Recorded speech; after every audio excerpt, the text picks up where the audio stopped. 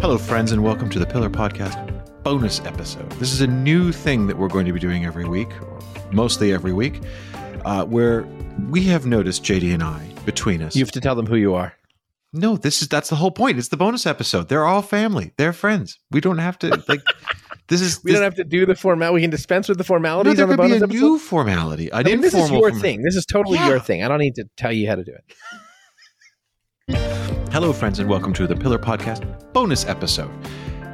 We have made a decision, and every week after we finish wrapping the show, we are going to keep the mic rolling so that you can hear exactly what JD and I talk about every week after we finish the show, because often we find it quite interesting. That's why we're talking to each other. But this is for friends and family only, for Pillar paying subscribers. This first episode this week, this first bonus episode, we are leaving open for everyone to listen to. But don't think this is what it's going to be like every week, because every bonus episode is going to be something of a wild card. We could be continuing the conversation right off from where we left off on the main show. We could be talking about church stuff. It could be something completely different. JD might drink too much at lunch. We don't know what will happen. It's an adventure. It's an adventure we want to bring you along with us, but also it's an adventure that's only for our friends and family, so that we're a little more free to say what we think. So this is for subscribers only. This first bonus episode, this is for everybody. Consider it an offering, a tempting, inviting offering to bring you into the Pillar podcasting universe as a paying subscriber. Come along with us on a journey. Exactly. And where that journey is taking us this week is camping, because JD, you've been camping twice in 2 weeks, and I have many, many, many questions. You really want to talk about camping? Yeah, this is weird. I don't know how long we're going to talk about camping, but we are starting off with camp chat because I have a lot of questions that I have not been asking you for the last 2 weeks because I was saving it for this. Okay. Hey, everybody. So last week on the main show, you told us about your hubris and the hubris of the canoe. Yeah, that's right. I forgot about that. I didn't forget that it happened, but because it's going to cost me some coins, but I did forget that. That's why we got to make this bonus episode. Yeah. But I did forget that I talked about it. So that was great, and I enjoyed that. So I have other questions about your camping hubris. First of all, when you go camping, what kind of level of camping are we talking? Are we talking about you park your car and you're on the camp pitch site, you're right there, you pitch your tent, or is this you leave your car somewhere and then you do a hike somewhere, and then once you've hiked, are you then hiking to a camping place that has, for example, a proper camping pitch, picnic tables, maybe outhouses, things like that, places to plug electronics in? Or are you going full wild? There is nothing. It is you and nature, and that's it. What do you mean when you go camping? Like, I have spent my entire life being a person who goes camping. So it's hard for me to know what you mean. Okay, let's take the sample. You went camping with your family for the last 2 weekends in a row. Is that right? I went camping with my family. Okay, when you take your family camping these last 2 weeks, what kind of camping are we talking about? With my family, the kind of camping we tend to do is what I would call car camping, which doesn't mean sleeping in your car. It means driving your car to a place and parking your car within, let's say, 50 yards of your campsite. And then pitching a tent, setting up a little camp kitchen, fire ring, that kind of thing. Okay. In a beautiful place. But in one case, I was camping in a national forest. In the other case, recently, I was camping in a state park. And are you like the Calvin and Hobbes dad, where you're forcing your whole family to go enjoy the great outdoors because you do, but really they'd all rather be at home watching TV? Or is the whole family a willing participant in all of this? Everybody in my family likes going camping. Really? Yep. That's great. The big kids, Max and Pia, like sleeping in tents. They like sleeping in tents a lot. They like to play. Max and Pia, my children, Max and Pia, I guess friends and family knows, but my children, Max and Pia, have Down syndrome. They're a year apart. They're best friends with each other. And they play their own games. They're 10 and 11. They play their own games that not everyone always understands, or we don't always know what they're doing. But they like to go into the tent during the daytime and create these elaborate dramas in which they are either acting out a movie or creating their own movie, but they each know their roles, and sometimes they play many roles. So Max and Pia really enjoy hanging out in a tent, in addition to going on hikes and doing other stuff. They really enjoy hanging out in a tent. Davey really likes going on hikes, having kind of adventures. Last weekend, we did something really fun. We were camping at a state forest in Wyoming, and I went to the bank before. I got a kind of a box that looked like my son is 6. He's into like pirates and stuff. So I got, okay, this is what I did. About 5 weeks ago, I started telling my son this story about how when I was his age, 6, I found a buried treasure at the beach. And that's actually true. When I was 6, my Uncle Rick, who had a lake house in Pennsylvania, buried a box with coins in it on an island on his lake, Lake Wampaupack, famous from The Office, buried on an island a box full of coins. And then he showed my sister and I in his basement. He called my sister and I down to his basement and said, look, I don't know what to do. I found this map, da-da-da-da-da. And he showed us this map of the lake with an X marking a spot on an island and turned it into this whole thing where we spent like a day and a half on a treasure hunt finding this thing. It was awesome. It's like a memory that I've had seared in my mind. It was awesome. My sister and I think about it all the time. And he created this legend of a pirate named Seaman Josh was the name of the pirate because he was a seaman, Josh. And I think it's a little Captain Pugwash, but okay. Yeah, as an adult, I think my Uncle Rick thought that name was hilarious. And so that's why I said it. But as a kid, I didn't know, I just thought like, well, he was an able-bodied seaman, you know what I mean? Like, yeah. But I think my Uncle Rick was having some fun with us. But anyway, he created this character and this legend. And so we went and we found his treasure or whatever. I've treasured this memory now nigh on these many decades. Your uncle sounds really nice and thoughtful. When I was a kid and I would go to the lake in Pennsylvania, my uncles told us the story of Billy Q, the mass murderer who killed his entire family in the house in the woods around the point where the ruined house still stood and buried him under the barn. And, you could still hear Billy dragging his rusty axe through the undergrowth if you weren't careful and if you wandered too far from the house after night. And I was convinced this was real. Like, I was convinced there was actually an axe murderer loose in the woods until I was like, I don't know, 12, 13. And not just me, in case you think I'm just like a credulous kid. No, I don't. All of my cousins equally bought into this. Our uncles told us with utter conviction and sincerity. And it's funny because I'm now at the point where like my nieces and nephews are, they're coming up on 10. Like, now is the age. Like, are we going to continue the legend? Anyway, sorry, I just wanted to point out that so what my uncle did, I mean, it's funny they say that because my uncle had a hand-dug basement. It was dug from the earth. It was a hand-dug basement. And he was actually, for some reason, expanding it. He was always expanding it. So what he did is he was a hunter of deer and other things. He took a bunch of bones, Ed. I don't know, because he took a bunch of bones and he effectively pressed them into the wall of his hand-dug basement. And he called us down and he said that he had found the skeleton of this Seaman Josh and the map. So I left that out for sake of expediency. But he created for us a burial ground in his basement. It was kind of weird, actually. But he did that, and then we went on this hike. I want to be clear, this story has a happy ending, right? Yeah, we went on this boat ride to this island, and we dug up the treasure. Okay. But we did have in our mind that the ghost of Seaman Josh would ever to get us.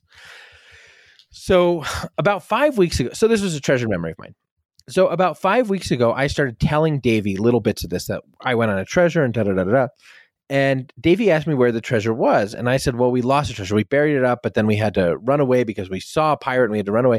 And then I had heard that the pirate knew that it had been found. So he sent it west. He sent it west in a stagecoach. I told him, I started telling him all this crap about how a pirate sent it west in a stagecoach and stuff. I was just laying the groundwork, right?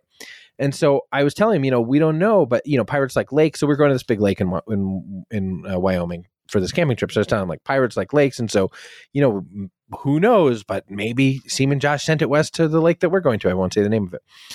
So I had done all this spade work, right? And so in addition to that, I got this chest that was kind of this rattan. Is that the right word? It was like dark wood and this kind of rattan sort of webbing or whatever. And I got that, and then I went to the bank and I got like about $20 in coins, and some of it was pennies. Pennies, you can get a lot of pennies for about $5. So pennies but if they're going to work for this, they better be polished. Like, did you clean them? Did you shine them up? Because like tarnished pennies. And let me tell you about that. That worked actually to my favor. So I got pennies, nickels, and then the banker was really into it. So he's like, "Oh, get some $50, get some Sacagawea coins." So we got like a mix of coins. You know what I mean? And Sacagawea is like gold coins, whatever. So I took that up there. We were camping with my parents. My mom is a very talented artist, so she made a kind of a map of the area on oak tag, and then she burnt the edges and kind of crumpled it up, threw it in the dirt, stomped on it, and rolled it up, tied it with a little rope, and stuck it in the crook of this tree. Then we hid the treasure somewhere else where we put the X on the map. So then Davey and Pia and I are going on a little hike. Max was taking a nap or something, but Davey and Pia and I were going on a little hike, and then I said, "Guys, what is that in that tree?" And we went over and they found the map, and then we ran back to camp and we found it, and we all went on this treasure hunt. We found the treasure. It was super fun. Well, what I didn't realize is that the tree on which I found it, someone had spray painted just like this red circle, like there was this graffiti on the tree, right? Okay. So there's this weird red circle on the tree. So Davey kept saying, that must be the mark of the pirates. That must be the mark of the pirates. And then he found, and this was really cool, several pennies in the treasure chest whose backs were painted red with like nail polish or something. I don't even know why, but he's like, it was definitely the pirates. So there were like these things that happened that in his mind compounded the legacy. So it was super fun. That's good. I like that. Now, is this, are you a bare bones camper, or do you do like, are you kitted out? Like, do you have like all like state of the art tentage? Do you have, is it, or are you more sort of all of your camping gear is well loved and, paper thin, and, which way do you go on this? Because like for me, when I do stuff in the great outdoors, I like it, but it's often an excuse to get the equipment. Yeah. I, for example, don't like sleeping bags. I like to camp with and I don't like air mattress, and I don't even like mattress pads. Do you bring a full bed? No. Oh, okay. I like to collect pine needles and put them underneath the place where I pitch my tent and make myself effectively a little Shut up. You sleep on pine needles when you go camping? I like to. You like to. But in How my does marriage, Mrs. Flynn feel about sleeping on a bed of pine needles? In my marriage, I like Kate to like camping. So when our family goes camping, we have like these mattress pads and sleeping bags and the whole deal. And we have a nice tent, I think. And so, yeah. Okay. Cool. And wait, you're up in the mountains, so weather, is that at all a concern? Well, okay, so we went camping these past 2 weekends. One of them was into the mountains, and it was super cold. It was like in the 40s. Wait, hang on. I need to convert that. Oh, that is cold. Yeah, at night it was like really cold. That's like freezing. Nearly. Yeah, but last weekend we cut our camping trip short. Did I tell you about this? No, I've not asked you any questions about camping because I wanted to say. I don't know why you imagine that people want to listen to this, but last weekend we went up to Wyoming, to this lake in Wyoming, and we got up on like Friday evening, whatever, made dinner, pitched a tent. Kids went to bed. Kate and I stayed up and drank because that's what camping is for. Then finally something I understand. Yeah, I spent the whole day on the beach of this lake, flying kites, swimming. Yeah. We did have a problem. In the afternoon, the water where we were swimming started turning green. And, we had one problem already. It's yellow jacket season, so there were a lot of yellow jackets around. It was super annoying. But then in the afternoon, the water where we were swimming started turning green. And we were like, is this okay? But other people were swimming in it. And it was like, is this okay? And it started getting greener and greener. So finally, we got the kids out. We're like, we shouldn't be doing this. Then we saw very far from the beach on an outhouse bathroom, like a bathhouse bathroom, a sign that said, beware of toxic algal blooms. They can cause serious stomach infection. So we had the kids swimming basically in toxic algal bloom. So we got dish soap and we washed them off with dish soap. So that was like Saturday evening. Wait, you made dinner. You didn't bring soap camping with you? We did, but it was easier to wash the kids with dish soap than a bar soap. Okay. Yeah. Anyway. And Kate, I think, thought that it would clean them better from the algae. I don't know. I just did what I was kind of directed to there. So anyway, so we did that. So then we're cooking dinner. So we're with my parents, and my parents like took their dogs for a walk, and then they came back and they're like, hey, we just looked at the weather. There's going to be thunderstorms tonight. We think we're going to just take off instead of sleep tonight and go back tomorrow morning. We're going to just take off. So we're like, all right. So then my dad was like, would you help me take down my tent and stuff? So I'm helping my dad take down his tent. And as I'm helping my dad take down his tent, thunder rolls in and lightning, and it's getting to be a thunderstorm. So we're putting his tent down in a thunderstorm. He's like, are you sure you want to stay? And I was like, yeah. And then as we're putting his stuff in the car, it started hailing. Big hail. And my kids did not like it. They ran right to the car and they were crying because they got hit with the hail and they were upset and blah, blah, blah, blah, blah. So Kate was like, let's just go home. So it's hailing. So your family stayed in the car while you disassembled the camp. So I put everything away. Kate, to her credit, I mean, Kate deserves a lot. Kate and I were a good team because Kate got out, and while I was sort of packing up other stuff, Kate packed up like our sleeping bags and our in the tent. Kate packed up like our sleeping bags and our bed pads and stuff like that, and their clothes. But then I had to take the tent down in this major hailstorm, and it was like pelting me. And I was so glad. You know the Stetson I bought for the pillar? Like my pillar cowboy hat? Sure, yeah. Well, I had that with me, and I was so glad because it has a big brim, and that was protecting my face from these like golf ball size hail. But I got knocked with some big ones. Oh, no, you don't want to go camping out west without a hat. I mean, if Western film has told me anything, it's that the hat is everything. The hat was everything. So then we rode out the worst of the hailstorm in the car, By that time, it's probably like 9:30. Kids were in the back seat. We started driving. We stopped at a gas station, had the kids go to the bathroom, got home probably at like 1:00. It was super fun, actually. It was really cool to ride out the hailstorm in the car. And I mean, I was telling Kate, like, this to me is like what camping is for. You and I have very different experiences of camping. It was awesome. Yeah, that's not camping as I've done it, but I respect it. Yours sounds more pure. More pure? Yeah. Why? What is... Well, my experience of camping is limited in What kind of impure camping are you doing?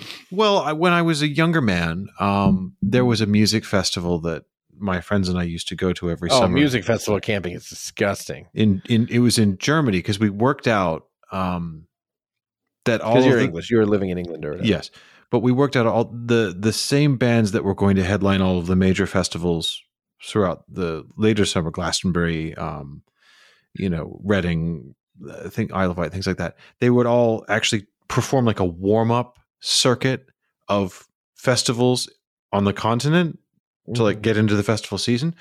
And I mean, it was really cool. We saw a lot of bands that were, huge. I saw David Bowie have a heart attack on stage one year while he was performing, which was really amazing. We all, we're bad people. So actually when we found out that's what had happened and everything, rather than saying, oh my gosh, I hope he's okay, we all said, oh man, if he died, we would have had a way better story. But camping in Germany is, you shouldn't let groups of English college student and recently I would never go camping in Germany, because the Germans, even like the really punk, because you got this at German music festivals, you get the sort of, stereotypical super punks, with the mohawks and the studded leather jackets and the, they look really angry, but actually they're faultlessly polite. Yeah. Like, if they they're thrashing around in their mosh pit, if they kind of just like, oh, I'm so sorry. It's very, but of course, we were terrible guests in their country constantly. They, if someone said, oh, normally I come to the festival with my brother, but he couldn't come this year. He had to go to Nuremberg. Then immediately 5 people would say, for a rally, that sort of thing. It was just, we were so badly behaved. We had a great time each year. I saw, you could see all sorts of fun stuff that way. So that was one experience of camping, but that was, the local village had a brewery, which we would go to, but it was like 20 euros for a case of beer. But if you brought the bottles back, you got 16 euros back. Oh, wow. So $4 for a case of beer. Yeah. So if you're, an enterprising group of young men as we were, and you could figure out a way of wheeling multiple cases of beer away from this brewery at a time, you could have yourself a great old party. And we did. So that was one. The other one was, I used to go camping in the Yorkshire Dales with the same group of friends. But it wasn't like what you were describing. We'd pitch up in a farmer's field sort of on a river, and, we'd build a bonfire. Well, it wasn't what I was describing, because I was describing camping with my children, not messing around with my pals in the Yorkshire Dales. Well, yeah, but I kind of, I think a brave man goes camping with his children and a committed father. When you were camping in the Yorkshire Dales, did you see a large, is there any chance that you saw a large group of men marching up a hill and then marching down again? Because I'm aware of a Yorkshire-based military unit, the Duke's men, I believe. Yes, you are referring to the Grand Old Duke of York's nursery rhyme. No, none of that happened. What to give you a sort of flavor of the sort of things we would do is, one of the local towns, which is about 45 minutes away from where we were camping, was called Hawes, Hawes, which, if you pronounce it with anything like an English accent, is indistinguishable from the word that is Whores. And so you would stop people on the road and say, we're looking for whores. Are we going in the right direction? Or we're looking for whores. Can you help us? Or things like that. And we would find this extremely amusing, and the locals would they had either understand the joke or find it amusing at all. That they'd gotten all their laughing out about it when they were in 7th grade. Well, that, and also that, we were up from London, and there's a great deal of, social cultural friction between being from London and versus being in somewhere like Yorkshire. How do you spell that? Yorkshire? No, Hawes. Hawes is the name of the town. So there was that. There was one occasion where we locked up the local pub one night. We tried to drink it dry, which we didn't quite manage to do, but we made a good fist of. And then one night, there was a beautiful old sort of railway bridge with sort of multi-arch. You watch Harry Potter, which I don't approve of, but you do it anyway. I know you do. No, I don't. you know things about Harry Potter because you're always saying references to Harry Potter to make fun of me that I don't get. So I know as much as a person knows from absorbing the cultural zeitgeist, but I don't that should be. Harry But Potter. that's all I have. So you should have enough for what I'm trying to tell you, which is, there's always these in like Harry Potter trailers and stuff. There's the sweeping aerial shot of a train going over like a big bridge that is crossing a gorge I don't and watch has Harry like Potter. But I can picture an English train. Okay. Anyway, there was a giant sort of beautiful old well-engineered brick railway bridge soaring high with these arches. And we ended up on top of it one night. I'm not entirely sure how we got up there or how we got a van up there, but we did. On another occasion, we sort of slalomed the van accidentally down one of these country roads and put it through one of the sort of loose pile slate walls that the farmers used to construct around their fields. And when we got out of the van to try and extricate it from the wall, we realized we were overhanging a river.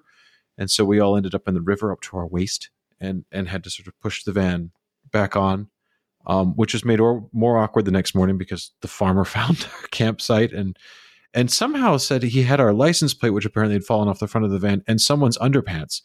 And we weren't going to have either of them back until we paid for the damage to his wall. No one fessed up about whose underpants they were. I don't know how that happened. I can only assume people were wet because of the river. But yeah, that was a strange conversation to have with a farmer. I can imagine. So no, you have a much more wholesome and enjoyable camping experience than the sort of things I've been up to. I suppose, but again, that's just you're describing more wholesome camping experiences on my part, but that's just because of the particular things that we're talking about. I suppose. I mean, I would like to go properly camping. Why don't you go? My wife is not at all in favor. My wife is a city girl. She's not. She's made it very clear. It's in a non-judgmental way. She does not do camping. I have an idea. Actually, this would be really fun. Does it involve my wife going camping? Yeah. Why don't we? No, it's not a good idea. It's a terrible idea. Why? Kate's a great camper, and she'll bring along. Why don't we go? Why don't we do a sort of pillar, Friends of the Pillar? People do these like cruises and all this other that like supports their nonprofit or their work or whatever. Yeah. Which I'm sure is actually good. I don't know. Whatever. It would be cool if we did a pillar subscriber camping trip. That sounds like hell. No, that sounds like awesome. We would just sit by the fire and talk about canon law or whatever. I mean, that sounds good. Who would go to this? I guarantee you, if you don't think subscribers would line up for that, you don't know our subscribers. I guarantee you we would have more takers than we would have slots. Wait, I want to be clear. Your idea, which you tried as a great idea, is you want not just us, but my wife to agree to go out into the wilderness to sleep outdoors without access to plumbing or wine at a proper temperature. And you not only want us to do all of this, but then you want us to do it with other people. Yeah. There's no way this is happening. Okay. Well, it's just an idea, but I think you and I could do it. I understand that. I mean, I think it would be very odd. I think it would be very uncomfortable because, we've had offers for this. There's a guy, a subscriber someone's of offered to take us off into the wilderness. Yeah, I can believe that. Yeah, there's a subscriber of ours who has like a farm or something and has asked us a couple times, hey, if you want to use the farm for a kind of pillar extravaganza. Oh, no. Oh, yeah, that's true. No, that's a different. Yeah, but that's a known quantity. We know that guy, and he's awesome. We know that guy, right? So, but he said we could use if we wanted to have something called Pillar Fest, where a bunch of people came, we camped. You could be the grill master. I think you would enjoy being the grill master of Pillar Fest. I think that'd be fun. Yeah, let me tell you why it's never going to happen. We could have volleyball. Volleyball. We could have not croquet. Badminton. Badminton. Yeah, badminton. That's badminton. They played in Robin Hood. I know what badminton is. It's just an odd thing to say. You want why badminton in particular? Because you already set up the volleyball net. You might as well play badminton. Okay. I didn't realize you already set up the net. Okay, I didn't realize net sports were part of camping. Although I didn't realize we were going to do Pillar Burning Man either until I started this. Can we just talk about just for a second? Can we just talk about how unbelievably funny and satisfying it was to watch Burning Man just go straight to hell this year?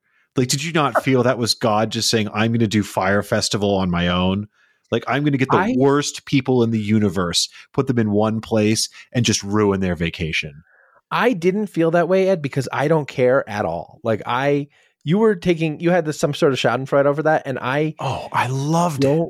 I was going deep. Like I found social media platforms that I would normally never go on, like the TikToks and what's the other one? Normally never go on. It is. I don't support the Chinese Communist Party. I do not have a TikTok account. I will not do it. And everyone who has one, that's what you're doing. You're feeding the Chi-Coms. I hope you're happy with yourselves.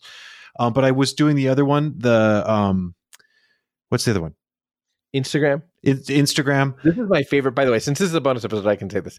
This is my favorite affectation of yours. No. I was struggling for the word. I know what Instagram is. No, I'm not pretending. This is my favorite affectation. Oh, you know what it is. It used to be a photo filter, and I guess it's owned by Facebook. I don't know. Young people use it. No, I have an Instagram account. I know you do, which is why I think this is an affectation. No, I just couldn't remember the word. That's what I'm saying. I'm not pretending I don't know what Instagram is. I'm saying I was going on these things that I would never normally go on. Yeah, except because I just wanted to watch the videos people were posting from that of the worst human beings in the world. You had all the schadenfreude over this, and you were watching it. And you did not understand something that I have been watching lately. Tech bros flying in their private jets from Silicon Valley to like slum it with the hipsters or with the hippies for that kind of stuff because you hate those kind of people. Why did I love the Danilo Cavalcanti manhunt? Like I have been for 2 weeks bugging you and Michelle every day. Did you see what happened today? They spotted him in the Botanic Gardens. And I have some theories, but I'm curious because at the same time you were loving Burning Man being muddy or whatever, I was starting to get into like a pretty daily preoccupation with watching this manhunt. I think it's because you want to go on a manhunt. This is not terribly hard for me to unpick. No, you know what it is? This is bad can we man, just right? this is the bonus. This is how it's going to be, folks, on the bonus episode. Like the greatest game? You want to play the greatest game? You do. You have in your mind, like you saw First Blood and you're like, I want some of that action. That's extreme vacationing and I want to do that. But I mean, and friends, just so you're aware, like this is the open air bonus episode, but in general, this is how it's going to be. Is we're just going to talk about the stuff that really matters. And I mean, JD, you are a stalker. Like you are really good at it, and that's what makes some of our reporting so good. Is like you can run a credit check on people so fast that you're still on the phone with them while you're looking. Something weird happened to me today. I'm in a group text with some Canon lawyers, and one of the Canon lawyers, I don't even know why I brought it up, but he's like, "Hey, I don't remember who was the cardinal that had the." I was surprised I didn't remember this, but this Canon lawyer was like, "I don't remember who was the cardinal that had the nighty night baby thing." And other canons were like, Tobin. And I felt weird because not only, did I not need to supply the information that was Tobin, but I was trying to decide whether it'd be weird to supply information about what flight it was that he was on when he was doing that, which is information that I happen to know. And yeah, I mean, I suddenly realized like, oh no, this would seem creepy if I was just like, oh, he was on the wrong. But I did know. JD, it would not surprise me if you told me you knew what seat he was in on that flight. This is my point, is why were you so invested in the Cavalcante manhunt? Because manhunting is actually what you want to, like you would be a bounty hunter if you could pick your own true vocation. Maybe. I thought I had a nobler thing here because I was thinking, okay, this is a very bad man. He's killed people in front of their children. I mean, a very, very bad person. At the same time, it seemed to me there was something about this where this is a human being battling the machine, the like sort of big brother. Probably the last person pushing back against the surveillance state. You know what I mean? Come and get me, surveillance state. And he held the surveillance state at bay for 14 days. This is a bad person, but there was an element in which this was humanity versus the machine. I thought he was going to get away and die. Pennsylvania has some pretty expansive forests and wildernesses. And it's not uncommon for people to like pull their car over off the turnpike and like go for a walk or whatever, and then get lost. And, they're found 6 days later, dehydrated and, delirious. I honestly thought he was just going to like make it to the woods and that they'd find his bones in his prison jumpsuit 20 years from now. Well, he was telling the cops, because he was telling the cops after they caught him, because they interviewed him, he was telling them like there were a couple of times where they were within like 5 feet of him. Oh, really? Yeah. Mm-hmm. Wait, and okay, so this now, I mean, as everybody knows, I don't like state troopers right now because they arrest me and stuff. But They were all like, you saw the, like, when they caught him and they like tied him up. Oh, like, it was so gross. That was awful. when they did, like, the Buck trophy shot, like, show him, hold his teeth up to the camera. Yeah, you know, that, exactly. Yeah, I mean, that was gross, but like, I noticed all of those bleeding. A dog bit him on the head, and he had blood on his face, and they're all posing around him. I mean, it was gross, but I mean, again, cops, man. I'm kidding. But I did notice that all of them were in camouflage. Yeah, they were all wearing camouflage. Which the funny thing about that is that they're not the ones that are hiding. That's my point. It's like, no, that's not how you have this backwards. Although that's and then to find out they were 5 feet from him and they were in camo and he was in prison clothes and yet he could see them. They couldn't see him. But the last night, again, I don't know how much you read about this, but what happened is the last night that he was like out, they found out where he was at like midnight and they decided that they would surround him all night and then move in on him in the morning or whatever. So they were sneaking up on him that last night and getting closer and closer. So maybe there's some justification for the camo. They didn't want to like strike until dawn or whatever, I guess, because, they didn't want to give him the cover of darkness, but they were kind of like, well, that's silly. Sure that they could have, their budget could have run to some thermo specs. Yeah, light up the whatever. Yeah, exactly. And also, I mean, the human spirit is at its weakest at 3 a.m. So you want to get him before dawn. That's when he's going to be feeling old and isolated and alone. And, Well, he slept during the day. For the whole time he was gone, he adopted an nocturnal schedule. So he slept during the day and awaked during the night. Do you think he's just going to be like the cool guy in prison now forever? No, I think he's probably, I actually think, I was thinking about this. I bet he's going to be in something which is inhumane and I hope won't be the case, but I bet he's going to be in long-term solitary confinement. Which really? I think the Pope is right when he says that that's torture. Oh, no, that's totally inhumane. It's barbaric. Like I could see, like if you're an escapee, like you do the Cool Hand Luke thing, where like you get yourself a set of leg irons now when you're out in the yard. You're just, we're going to stop you doing that crab walk trick again, boy. But yeah, the prison that he's going to. Did you read much about the prison that he's going to? No.